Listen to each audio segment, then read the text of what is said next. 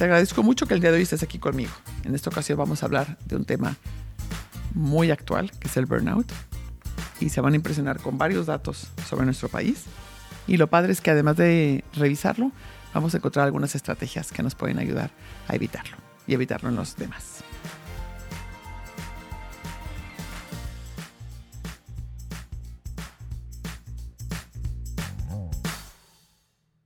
En el episodio de hoy les voy a compartir sobre un tema que recientemente y sobre todo después de la pandemia hemos estado escuchando con mayor frecuencia, el síndrome del burnout.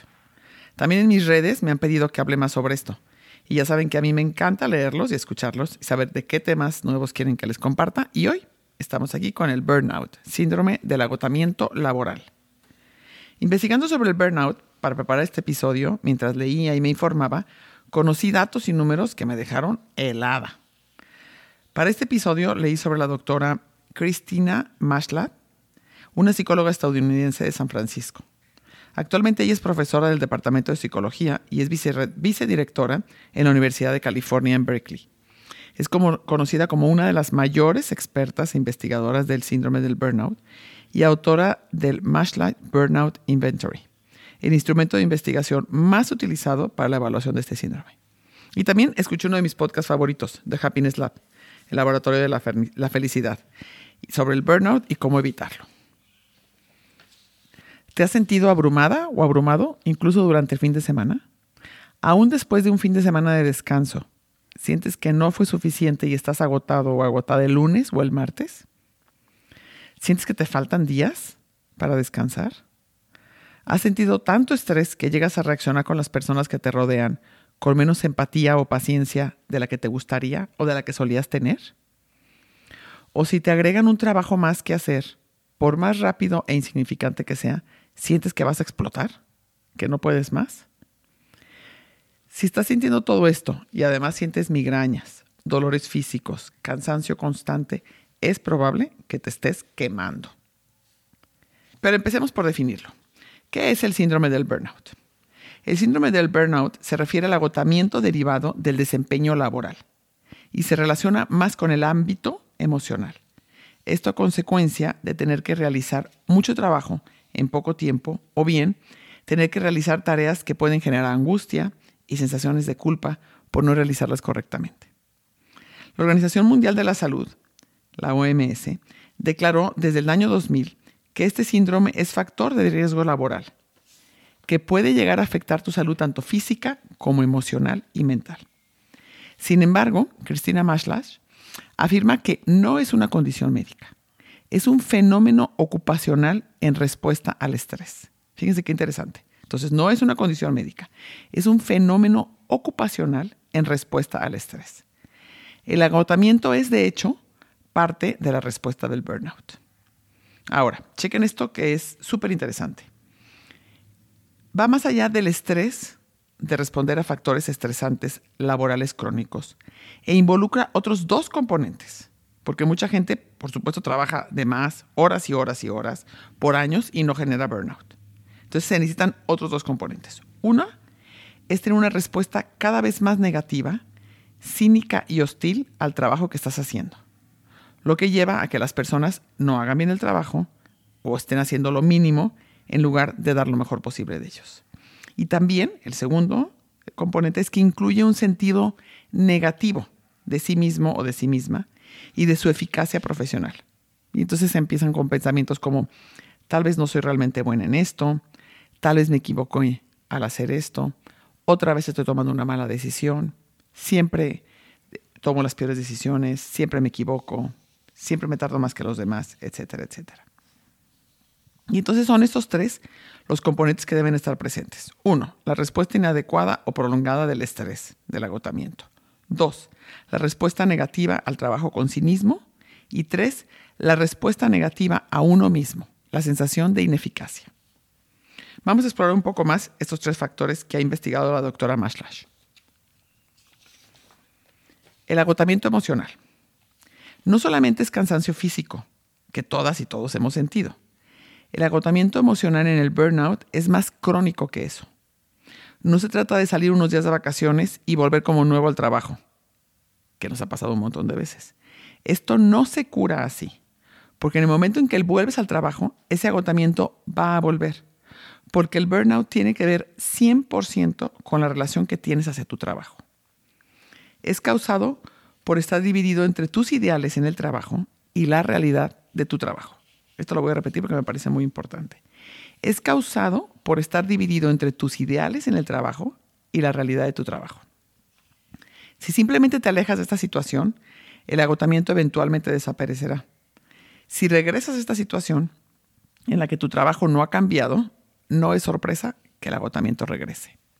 Cinismo. La investigación sobre el burnout demuestra que el cinismo es una salida fácil cuando no tenemos los recursos mentales para hacerle frente. No sorprende que el cinismo sea un atributo central de la ecuación del agotamiento. Durante un momento de estrés continuo es mucho más fácil ser pesimista que movilizarse y marcar la diferencia. Te vuelves menos paciente para obstáculos ordinarios, que antes sí lo eras. Te vuelves poco tolerante. Estás de malas casi todo el tiempo. Sientes que todo el mundo te está atacando. ¿No les ha pasado a veces que ya les da igual cómo les hagan las cosas? Bueno, pues todo esto es los típicos síntomas del cinismo. Y luego vamos a revisar la sensación de efectividad reducida. Esto se refiere a que sientes que no estás haciendo un buen trabajo, que no estás siendo eficiente, y es un sentimiento. Esto es bien importante, no es un dato real, sino es algo que tú crees percibir o sientes. Entonces es la gran diferencia entre sentimiento y dato o data. Entonces es un sentimiento de que estás haciendo mal tu trabajo.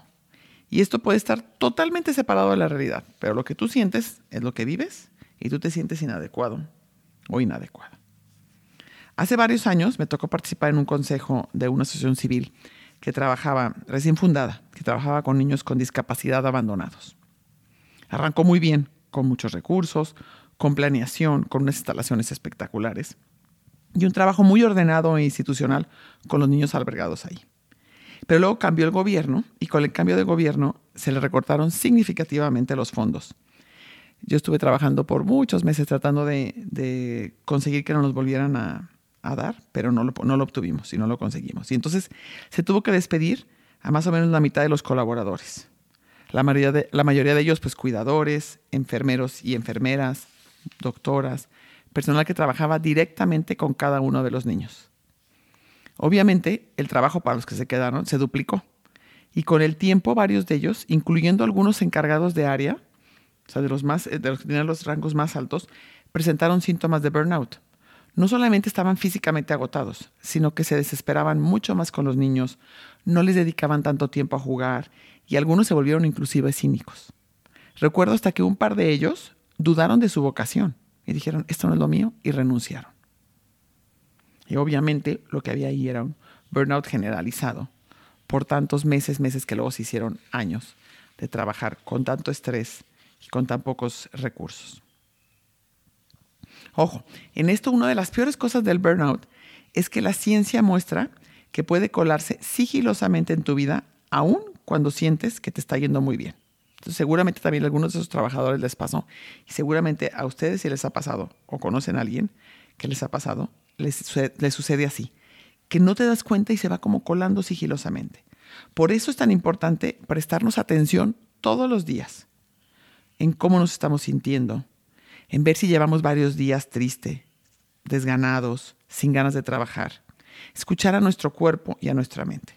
Acuérdense que yo siempre promuevo el darnos tiempo para hacer contacto con nosotros, para respirar, aunque sea un par de minutos al día, y ser conscientes de cómo nos sentimos.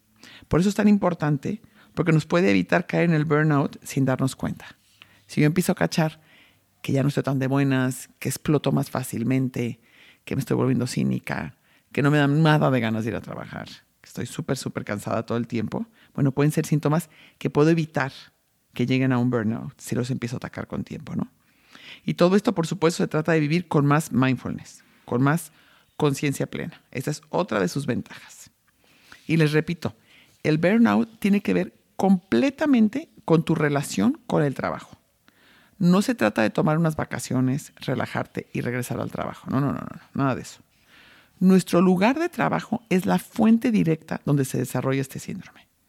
Por ello es importante darnos cuenta del ambiente en donde trabajamos y también del ambiente que uno cada uno de nosotros va creando al estar ahí. Por supuesto, hay empresas en las que llegas o espacios de trabajo en los que no puedes cambiar las cosas y se convierten en un estrés enorme.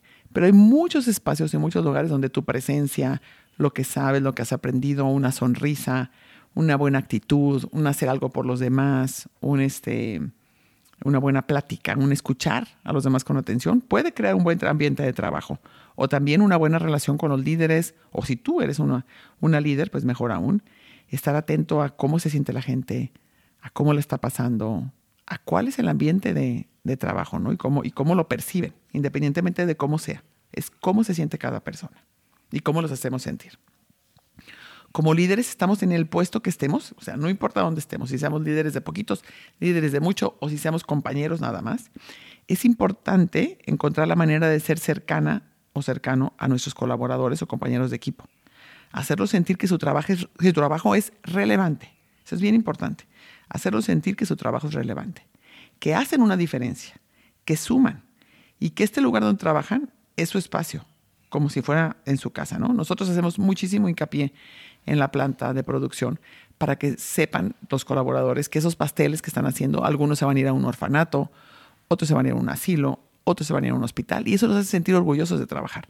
Pero también, por supuesto, les hacemos ver cómo cada pastel lo va a comprar una familia, una persona que va a celebrar un aniversario, que va a juntar a la familia en una comida del sábado y que es importante que podemos hacer ese rato más agradable con algo rico, algo bien hecho, algo terminado perfectamente bien, ¿no? Entonces, esta sensación de que el trabajo es relevante de cada uno, aunque repitamos todos los días el mismo trabajo y aunque hagan todos los días pastel de chocolate, es bien importante y hace una diferencia en su sentir, ¿no? Recuerdo cuando estábamos en pleno COVID, con toda la incertidumbre que manejábamos y además, pues muchos de nuestros colaboradores se fueron a casa por edad o por enfermedad. Recordaban que si tenían diabetes o si tenían alguna enfermedad del corazón, no podían estar trabajando, ¿no? Y nosotros mandamos más de 50 personas a casa. Y por más que contratamos más, pues obviamente por un buen tiempo, varios de las personas que se quedaron tuvieron que trabajar más, sacar la chamba o parte del trabajo de otros, ¿no? Y por supuesto yo sabía que esto a la larga iba a generar mucho cansancio o mucha inconformidad. Y entonces lo que más me sirvió fue comunicar mucho, platicar mucho con ellos, explicarles por qué lo hacíamos, hacerlos sentir generosos, porque gracias a ellos sus compañeros y sus compañeras en riesgo podían cuidarse, ¿no? Pero también aclararles que esto era algo temporal, por supuesto. En fin, darles la más posible visibilidad y tranquilidad. Fue súper importante en estos momentos el que me pudieran sentir cercana, preocupada por ellos, interesada en saber cómo lo estaban pasando, ¿no? La realidad es que trabajar en un lugar que nos provoca intranquilidad e incertidumbre nos afecta muchísimo, a todos. Mientras leía toda la información del burnout, quise investigar un poco más de la situación de México respecto a este tema y descubrí, chéquense esto, que México ocupa el primer lugar en estrés laboral a nivel mundial, de acuerdo con la Organización para la Cooperación y Desarrollo Económico, con la OECD, con jornadas de trabajo excesivas y menos días de vacaciones al año que otros países. Esto me dejó, la verdad, súper triste y preocupada. ¿Cómo puede ser que nos ganemos estos primeros lugares? México se ha situado como el país con mayor nivel de estrés laboral, según el estudio de Asociación de Internet MX y OCC Mundial. O sea, fíjense, son dos estudios que demuestran y que comprueban lo mismo, ¿no? Y todo esto aumentó justo después de la pandemia. La incertidumbre y las secuelas post-COVID aumentaron los índices de estrés y ansiedad entre las y los mexicanos. Así que dejo esta pregunta.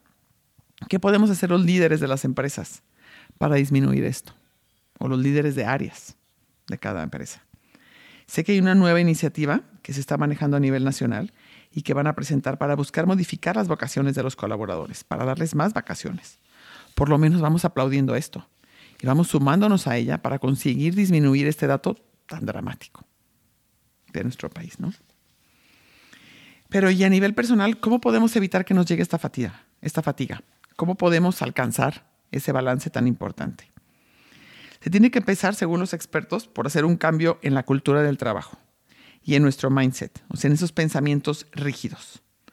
Porque vivimos con esta noción de somos lo que trabajamos y vivimos para trabajar.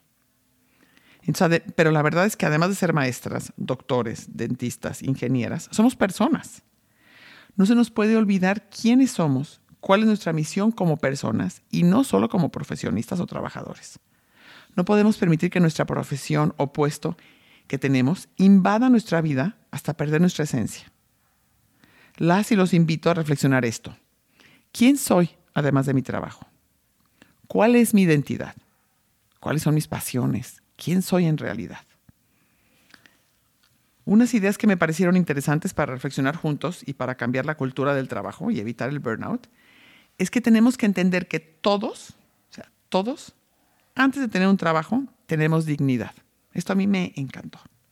Fíjense bien, entonces todos, cada ser humano, antes de tener un trabajo, tiene dignidad.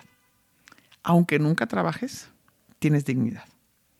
Vamos deshaciéndonos de esta línea de ideas de que si no estás trabajando, no estás contribuyendo. Hay personas que nunca han trabajado en su vida y están bien. Porque un trabajo no nos define como personas. Ojo, esto aplica a nosotros, pero también a los demás, en cómo juzgamos a los demás. Porque a veces somos súper duros para juzgar a aquellos que no trabajan o a aquellas que no trabajan. Y otra práctica útil también es aprender a separarte mentalmente de tu trabajo. No te lo lleves contigo a todos lados. No hables solo de este tema todo el tiempo. Date un tiempo para disfrutar tus hobbies, tu tiempo libre, para no hacer nada. Acuérdense que también ese es otro tema que promuevo mucho, el estar tranquilos, en paz, el no hacer nada, al menos por unos minutos. Observar los árboles, quedarnos en silencio, obviamente y ante todo, dejar a un lado el celular, escondido, donde no lo podamos ver, ni siquiera brillar. Es vivir con mindfulness una vez más. Y esa es una práctica que cada vez más encuentro beneficios y ventajas. Algo más que puede servir es empezar a marcar tus límites para no dejar que el trabajo te consuma y se vaya contigo. Pero acuérdense que cuando marcamos límites, lo más difícil es sostenerlos. Lo más difícil no es decirlos, sino aguantar las caras largas, a lo mejor de un jefe o de un compañero de trabajo. Pero decir, yo no me voy a llevar este trabajo a casa. Estoy muy cansado, estoy muy cansada y no me quiero. Me necesito desconectar y no me voy a llevar. O no voy a seguir viendo el celular. O no voy a seguir contestando correos. Hasta mañana que regrese a las 8 de la mañana, ¿no? Acuérdense que es bien importante no dejar de lado tu estado emocional. Como les dije anteriormente, hay que escuchar a nuestro cuerpo. Y lo más importante, por favor, desconéctate un rato de la tecnología. Estar siendo constantemente bombardeadas de tanta información todo el tiempo también nos afecta. Y nos evita dormir bien. Es importantísimo dormir bien y muchas horas. Es importantísimo tener una mente que está un poquito despejada, un poquito tranquila.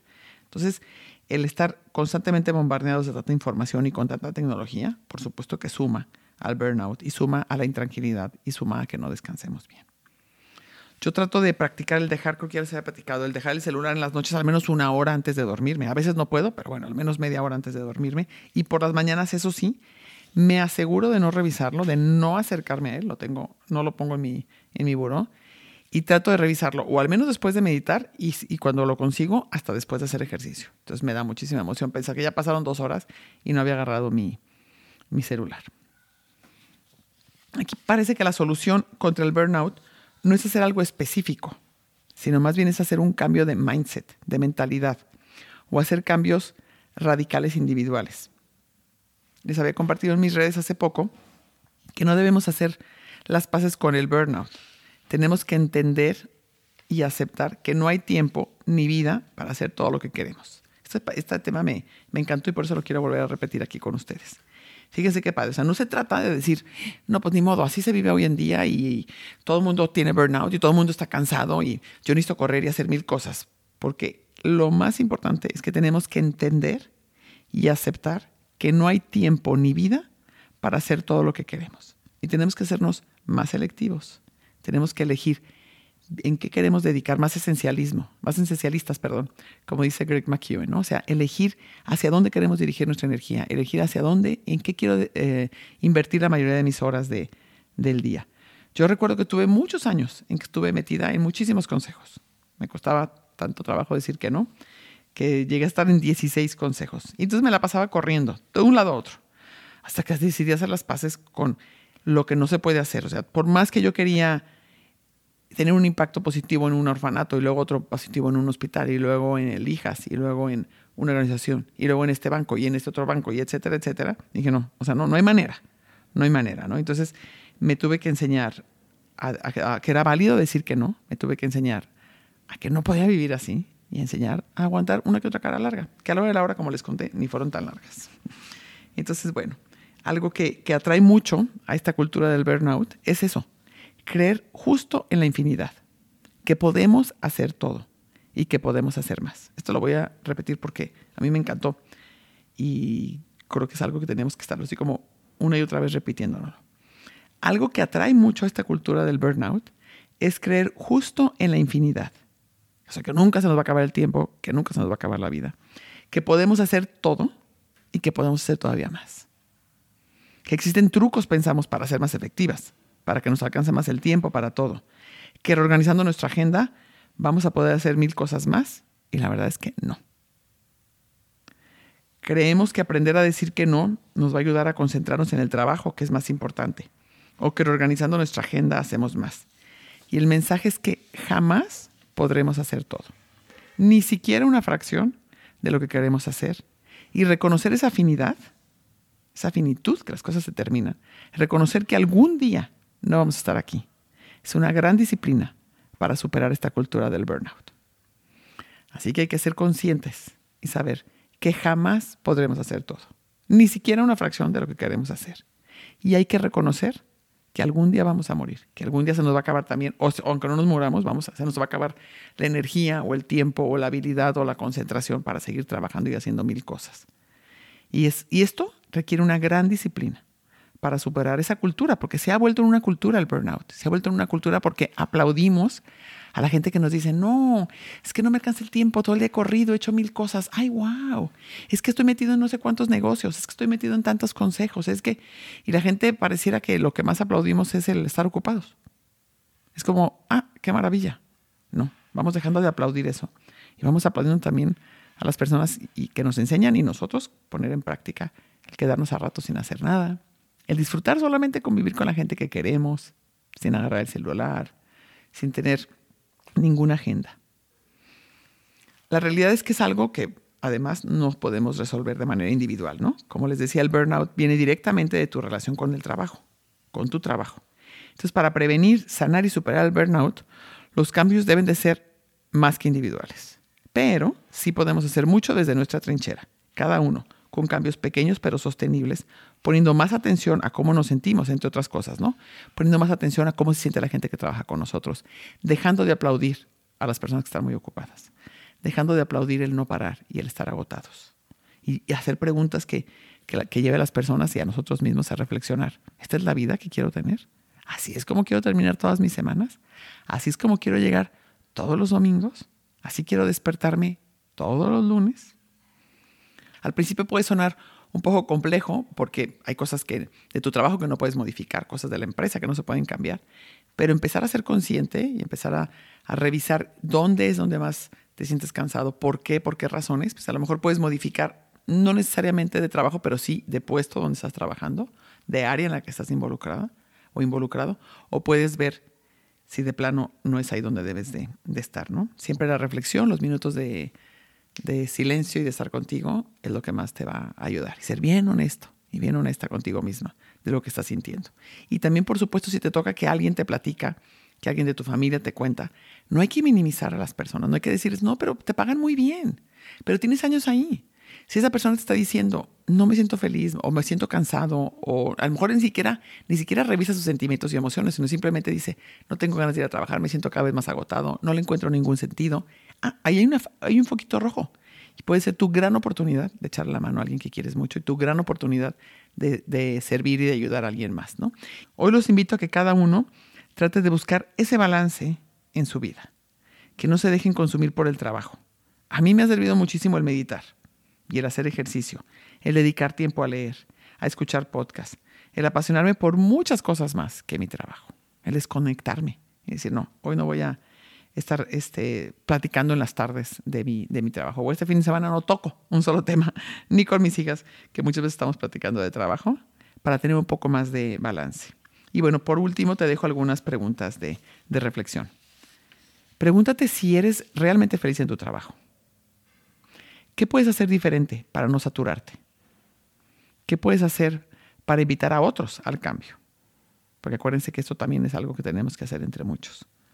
¿Cómo vas a balancear tu vida laboral con tu vida fuera del trabajo? No olvides quién eres además de tu puesto.